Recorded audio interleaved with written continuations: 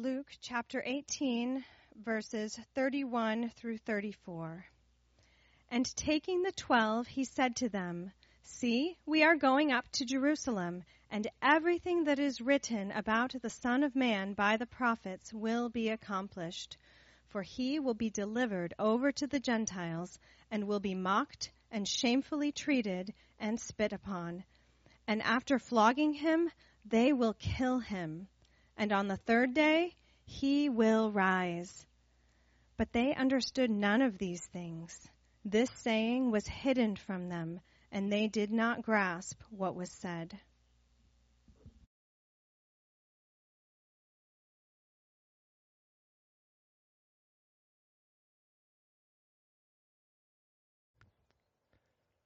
Right. 3 words. Jesus is everything. Redeemer, say it with me. Just Redeemer. Jesus is everything. Now, Mission, you do the same. Ready? Jesus is everything. Now, let's say it all together, all right? Jesus is everything. Now, listen, you don't have to agree with that, believe it, like it, or trust it for it to still be true. I hope today, by the time our gathering is over, you are convinced of that very truth. My name's Kyle, a disciple of Jesus, husband of Colleen, father of Seth, Luke, Jude, and Anna, who we've added to our family since you sent us out to plant Mission Church.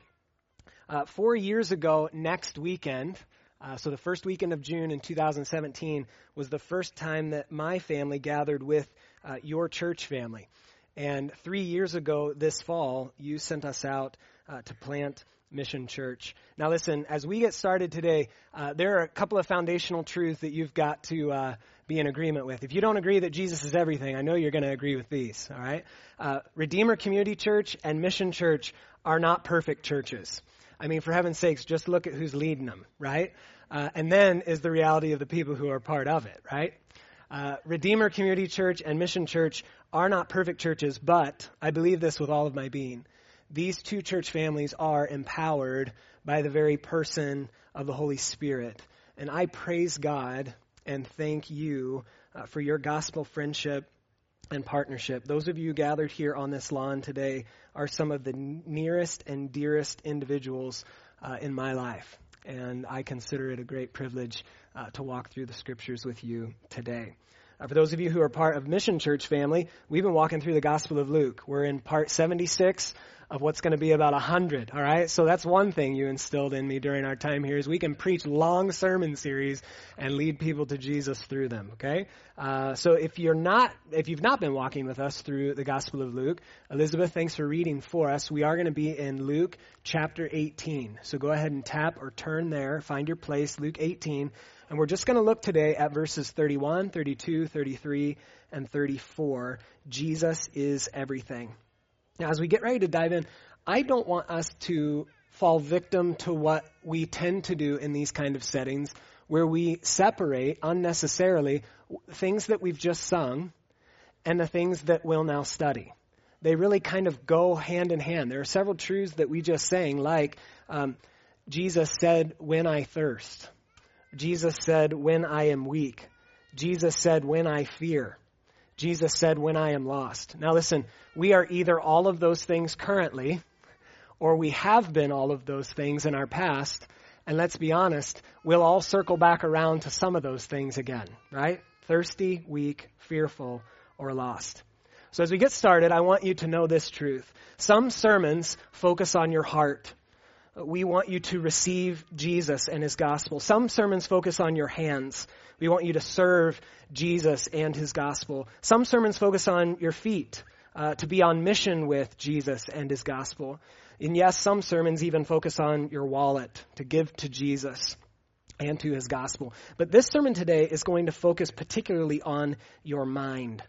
Your mind. To love the Lord your God with your mind. To know Jesus, to have the mind of Jesus, to think in ways like Jesus. Really, today is about the Bible, why we believe it, why we trust it, because God authors it. We want to be a Bible-believing, Bible-memorizing, Bible-reading, Bible-studying people.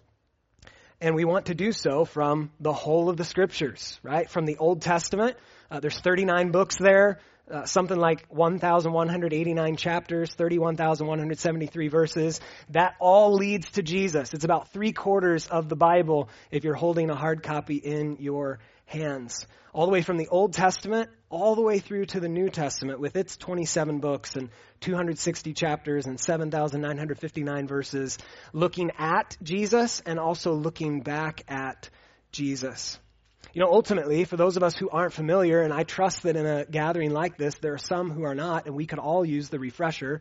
The Bible in its entirety, both Old and New Testaments, is really a 66-book library. There's all kinds of genres, types of literature within this library. There's apocalyptic and history, letters, poetry, prophecy, wisdom.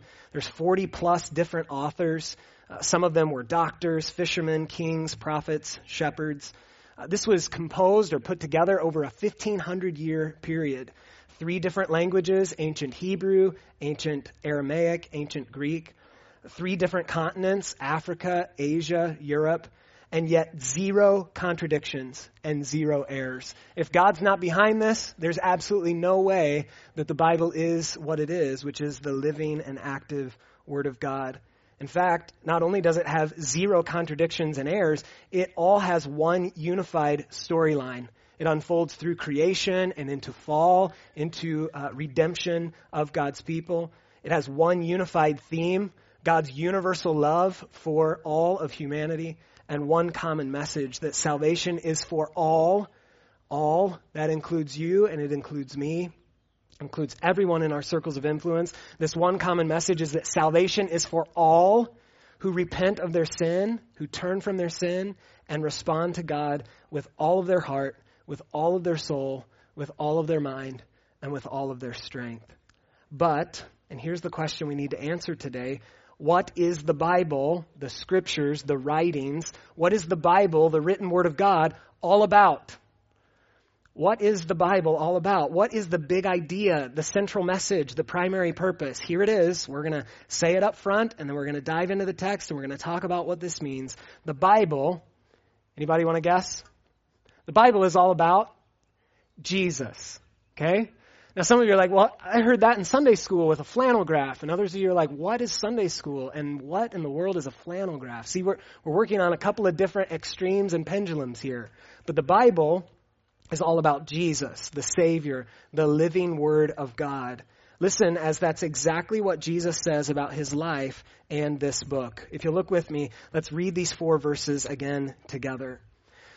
Taking the 12, that's the disciples, Jesus says to them, see, we're going up to Jerusalem, a very important city, and everything. If you highlight, star, mark, underline, circle in your Bibles, and I encourage you to do so with the word everything, because we're going to come back to that. Everything that's written, that's in the Scriptures, in the writings, everything that's written about the Son of Man, Jesus himself, his favorite title for himself, everything that's written about the Son of Man by the prophets, the authors of Scripture, will be accomplished.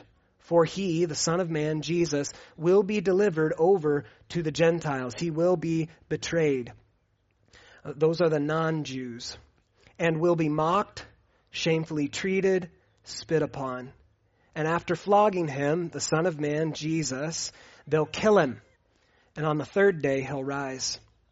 But in verse 34, the 12 disciples understand none of these things. Why? This saying is hidden from them, and they don't grasp what's said by Jesus. So what Jesus is telling us here is that this book is all about his life. So listen, we do not worship the written Word of God. We do not worship the Bible. Do we hold it in high regard? Absolutely. But we do not worship the written Word of God. We do worship the God of the Bible, and we do worship the living Word of God, Jesus Christ. We believe and we trust the Bible because it's the perfect recording of Jesus foretelling his coming and coming into history and fulfilling all that he has promised. And so there's two things today that I want us to glean from this text, that I want to hit us in the mind, if you will, so that we would love the Lord our God with all of our mind. The first is this, that Jesus is on a mission. Jesus is on a mission, and we see this in verse 31. In fact, this series that we're walking through the Gospel of Luke together, we've just called Jesus and his mission, because that's really what the Gospel of Luke is all about, that Jesus is on a mission. Jesus says again in verse 31, everything, and if you haven't marked it yet, mark it now, everything that's written about him will be accomplished. And it's coming to a literal apex or a climax as they're going up to Jerusalem. Jerusalem is the original city on a hill, the city most frequently mentioned in the whole Bible, the city to which God's people literally climb up to. They ascend toward, singing on their pilgrimage. I think that when we finish the Gospel of Luke and do a little bit of Advent work this at the end of the calendar year, Lord willing, we'll begin next year as a church family in the Psalms of Ascent. I think it's Psalms 120 to 134, and those 15 chapters are the songs of God's people as they literally journey to Jerusalem several times a year. And this is what Jesus is doing with his people here on mission. Everything that's written about him will be accomplished as they're going up to Jerusalem. Now, Jesus is born in a little town, Bethlehem. Jesus is raised in a little town, Nazareth. And as a baby, he's brought to Jerusalem to be dedicated in the temple. Not only as a baby, but as a boy, he's brought to Jerusalem every year to celebrate Passover. And for the most part, Jesus' everyday life is not lived in or around Jerusalem. His life is actually lived outside of the city of Jerusalem. But there's something very interesting that took place about 10 chapters ago in Luke. Nine chapters ago in Luke. In Luke 9:51, Jesus once and for all sets his face toward Jerusalem. And so all of his preaching, all of his teaching, all of his healing, all of his casting out of demons, all of his prophesying, it's all taking place on Jesus' journey to Jerusalem to fulfill his mission. Jesus is on a mission. And that mission that he is resolute to fulfill is to die. What a mission, right? His mission is to die in our place and for our sins on the cross as a sacrificial substitute. Why Jerusalem? Why Jerusalem? Because Jerusalem is centered on the very presence of God. From the temple, which housed the Holy of Holies, to the priesthood, to the sacrifices, and all of it in the Old Testament is leading to Jesus, who comes to be with us, Emmanuel. He is the true temple. He is the great high priest. He is the sacrificial Lamb of God. So the first thing we're reminded of in this text today is that Jesus is on a mission. And when Jesus sets out on a mission, he sets out to complete the mission that he started. But that mission that he started, Jesus is on a mission for what purpose? Jesus is on a mission, secondly, to fulfill prophecy in his death and resurrection. Again, we see this in verses 31 to 33. Some Bible translations, like the NIV, the New International Version, literally use the word fulfilled here. We just sang a song that talked about to fulfill the law and prophets. What that means is we have a God who makes promises, and we have a God who keeps the promises that he's made. He fulfills them, which means that everything that human history has been pointing toward and everything that the Bible prophesies or promises is ultimately fulfilled in the death and the resurrection of the Son of God, the Lord Jesus Christ. Jesus prophesies or foretells the future here. And how can Jesus do that? Because I don't know, last time I checked, I can't foretell the future. I have some general ideas, but even those oftentimes prove to be wrong. I mean, hello. Did anybody prophesy the last 15 months, right? And if they did, we would have written them off as some kind of whack job, yeah? Jesus, though, can foretell the future. Some of you in your Bibles, you even see the heading here. Jesus foretells his death a third time. How can Jesus foretell the future? Because he, as God, is sovereign. As God, he is eternal. He's outside time, and yet he works inside time. As God, he is omniscient. He is all-knowing. He knows and foretells the future. As God, he is unlike us. he knows and foretells the future that he will be. And look in your text with me in verses 32 and 33. Jesus foretells that he will first be betrayed, arrested. Secondly, that he'll be mocked. Third, shamefully treated. Fourth, spit upon. And fifth, even flogged. So Jesus foretells to us the ways by which he will suffer. Again, everything that's foretold about Jesus happens as it's foretold, and everything that Jesus foretells about himself also happens as he foretells. Now, I know we're in a family gathering and we're outside. I'll do my best to keep this somewhat rated G. Flogging. Can we just use that as an example for a moment? I mean, we get a pretty good idea of what it means to be betrayed, arrested, mocked, shamefully treated, spat upon. But think about flogging with me for just a moment. Jesus, in foretelling his death a third time, because he's God, sovereign, omniscient, unlike us, in being flogged, Jesus knows full well that he will be stripped naked or near naked and humiliated, that his hands will be tied, either chained or roped to a post, that his back and his behind and his legs would be exposed, that his body would literally be shredded by the stone balls and the metal hooks of a soldier's leather flagrum. A cat of nine tails is what some would refer to this as. So first, Jesus endures a sleepless night, and then, severely dehydrated, he endures significant blood loss. And Jesus knows that this is exactly what he is to endure in Jerusalem. Why would he ever endure such a thing? Because he is a man on a mission.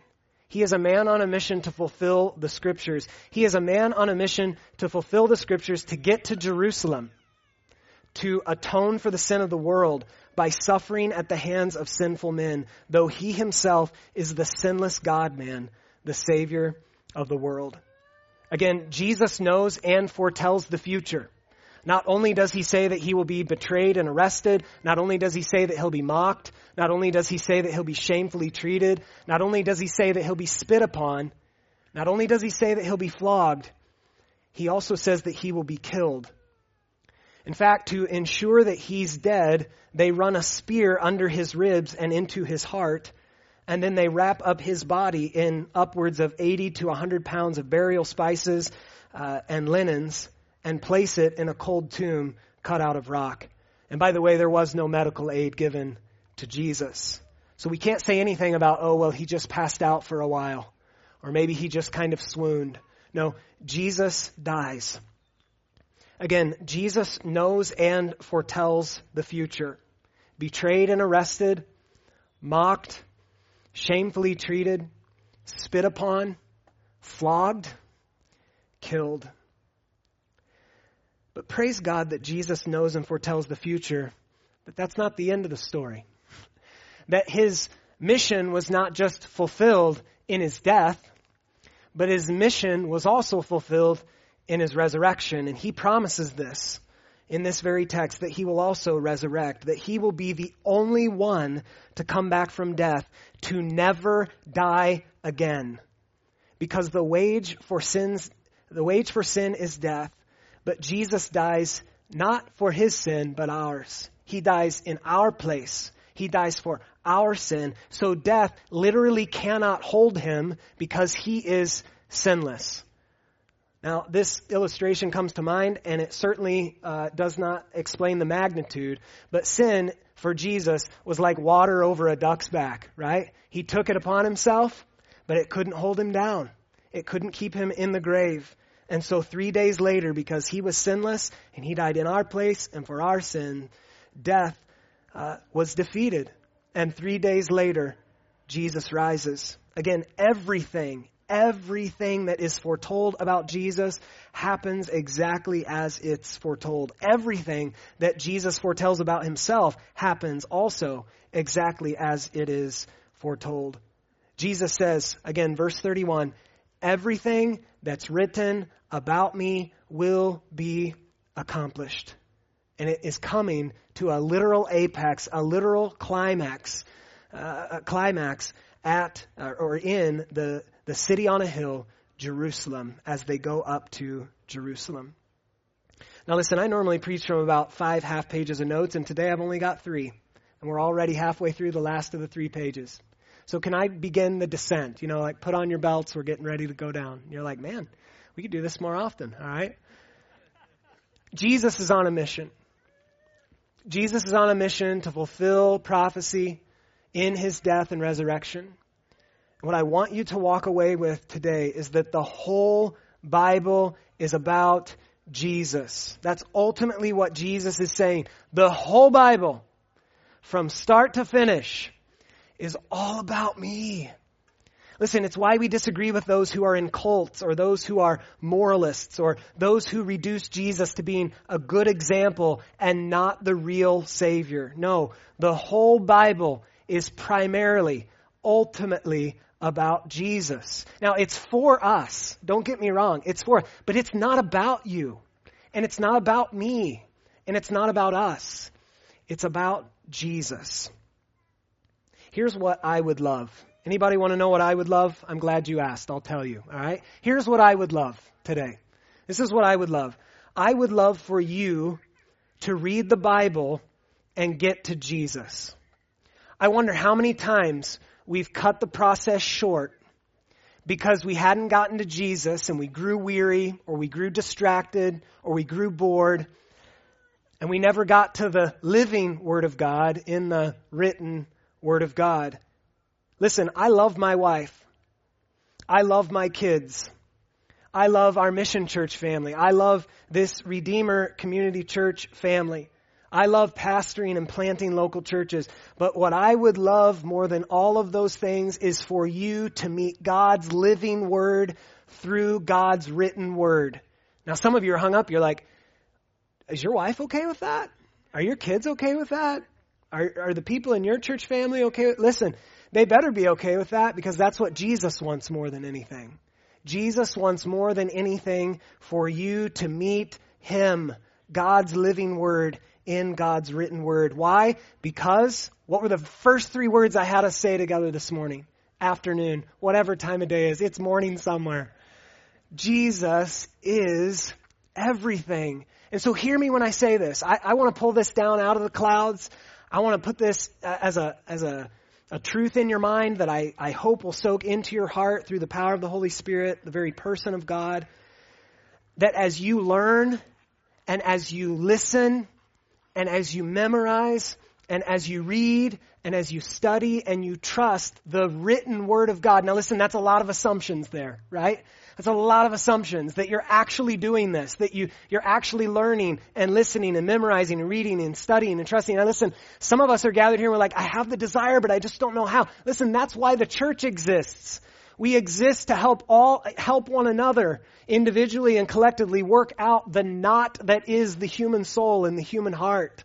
My heart's desire is that your heart's desire would be for those things, that you would be learning and listening and memorizing and reading and studying and trusting the written Word of God. But listen, that's not the end. That's simply the means. Because in doing so, my greatest heart's desire is that you would be learning and listening and memorizing and reading and studying and trusting the living Word of God, Jesus Himself.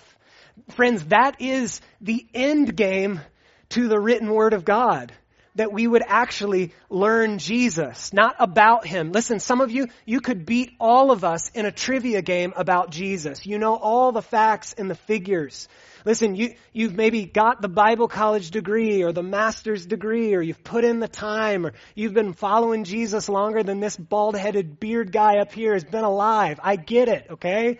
I get it. I'm catching you though, all right? The influence or the proof is in the fact that I grow absolutely no hair on the back of my head. All right. But are you learning Jesus? Are you learning who He is? Are you learning how He thinks?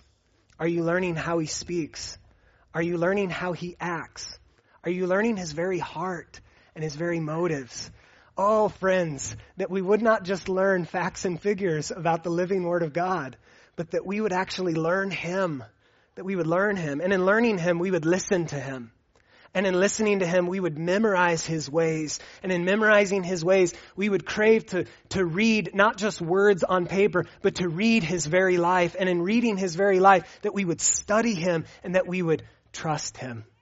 Friends, don't cut the process short and think, oh, I've spent time in the written word of God. Listen, the written word of God is pointing to the huge E on the eye chart that is Jesus Christ, the living word of God. Now listen, I don't have time to get into all kinds of things and ways that as we're reading, even in the Old Testament, that we can see Jesus. But think about it. Jesus, the angel of the Lord, pre-born, showing up in different ways, shapes, and forms. Places like the life of Abraham, Jacob, Moses, Daniel, Isaiah. Types like in Adam, or with the kings and the judges and the priests and the prophets and the sacrifices, the shepherds, the temple, the true bread, the true light, the true vine. All of that is a foreshadowing and a preview of the actual thing, Jesus. And I know some of you are totally lost and you're like, what in the world is going on?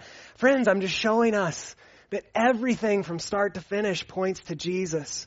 A great pastor, a great missiologist of our day named Tim Keller reminds us of Jesus being the true and better Adam, the true and better Abel, the true and better Abraham and Isaac, Jacob and Joseph, Moses and Job, David and Esther, Jonah and Boaz, Nehemiah and Hosea. Listen, if all we do is read those texts and think, be like blank, we've missed it. All that is moralism. We don't want anything to do with that. We want to be like Jesus. Also, think about like some of the Old Testament events. I'll just use a familiar one as an example. The Exodus, in none other than the book of Exodus. You know that the Exodus, the slavery of God's people in Egypt, is to parallel the slavery of God's people in their sin. That the freedom God brings from Pharaoh is the freedom that God brings from Satan. And he does it through redemption. He does it through, in Exodus, a Passover lamb.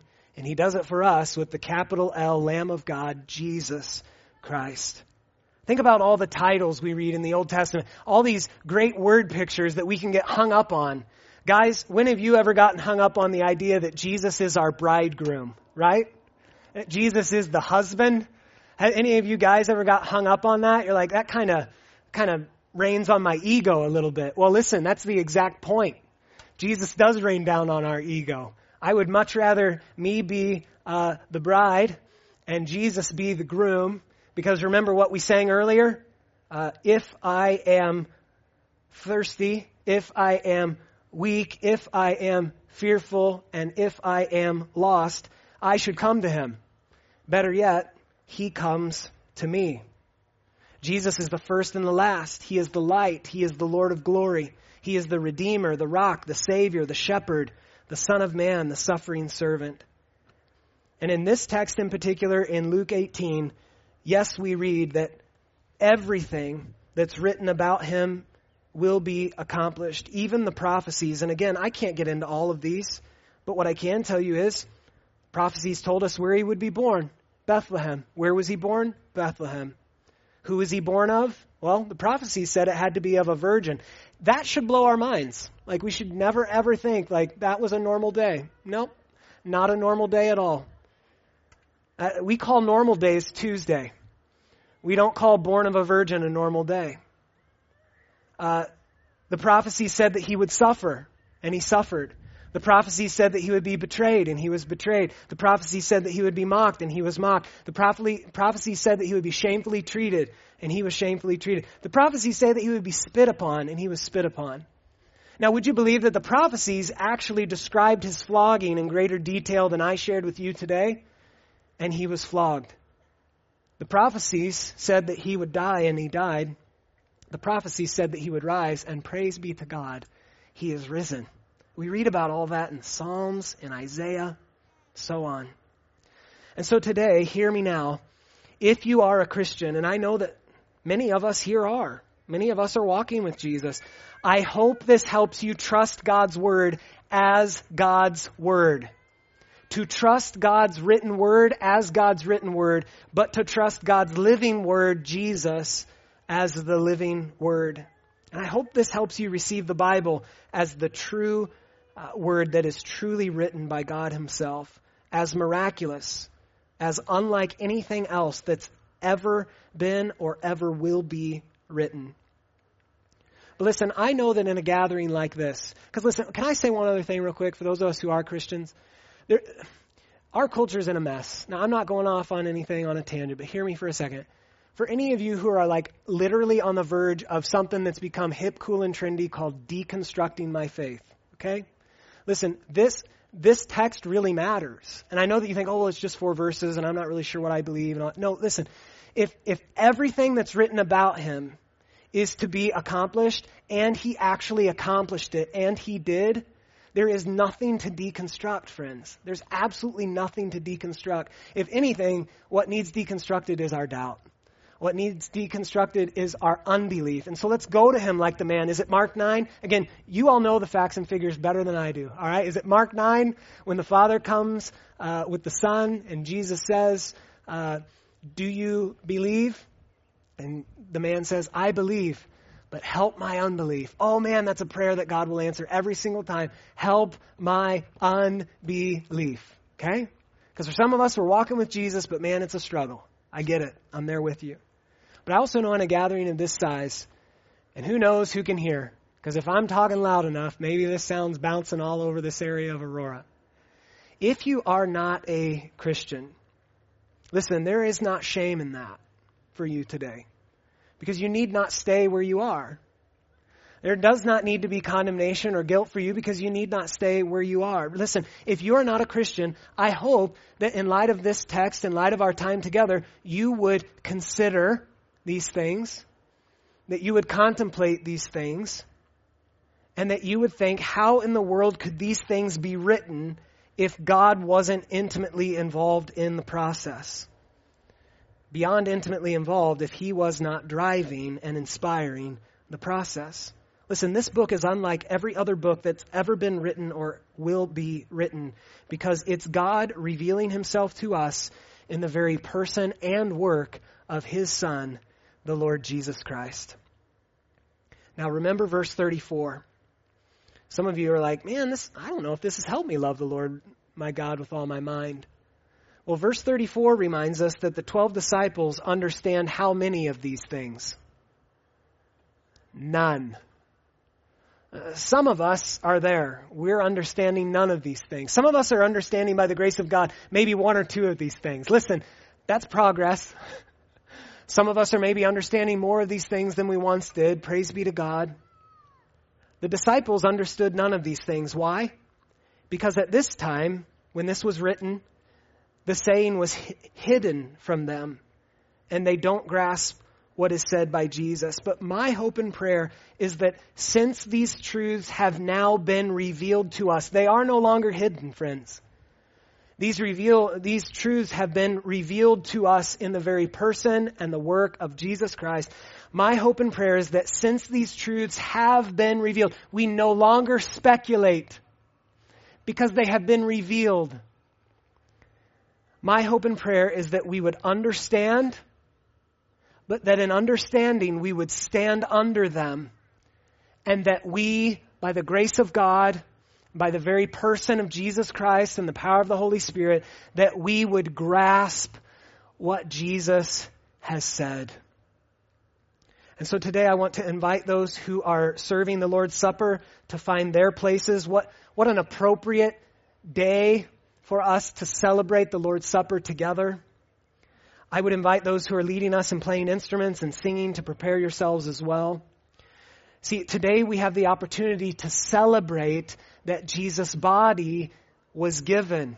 We celebrate that by taking bread and remembering his body. We also get to celebrate that Jesus' blood is shed. And in the shedding of his blood, there is forgiveness of sin. And so we take a cup remembering his body, or his blood rather. And we get to celebrate today, friends, that Jesus is everything. And so I want to encourage you, as the music plays, to examine your heart, to examine your mind, to turn from your sin. And friend, trust Jesus. Trust him. He is faithful and he is good. In closing, I just want to say what a joy it is to preach the gospel. I appreciate you. Mission Church family, Redeemer Community Church family, I appreciate you allowing me to preach the gospel. This is one of my life's greatest joys, is to open this book and to talk about this man. That you will know him, love him, serve him, trust him, worship him. That you will sing to him and that you will speak to him, that you would listen to him and follow him, that you would rise from death like him, and that, friend, you would see him, that you would see him face to face and hear, well done, good and faithful servant. If you'll bow, we'll pray, and then we'll respond together today. Father God, thank you for your word, which reveals to us your Son. Jesus, we praise you that you are the God-man. We praise you for being the God-man on a mission. And we praise you that as the God-man on a mission to get to Jerusalem, you fulfilled the Scriptures. And Lord Jesus, you have done everything that was promised you would do, because you are everything that was promised that you would be. Holy Spirit, would you open our blind eyes to see? Holy Spirit, would you unlock our deaf ears to hear? Holy Spirit, would you soften our hearts to receive? And Holy Spirit, would you renew our minds to know Jesus, that we will love, serve, trust, worship him, that we would stake our eternity on him, to God's glory, for others' good, and our own joy. In Jesus' good name, amen.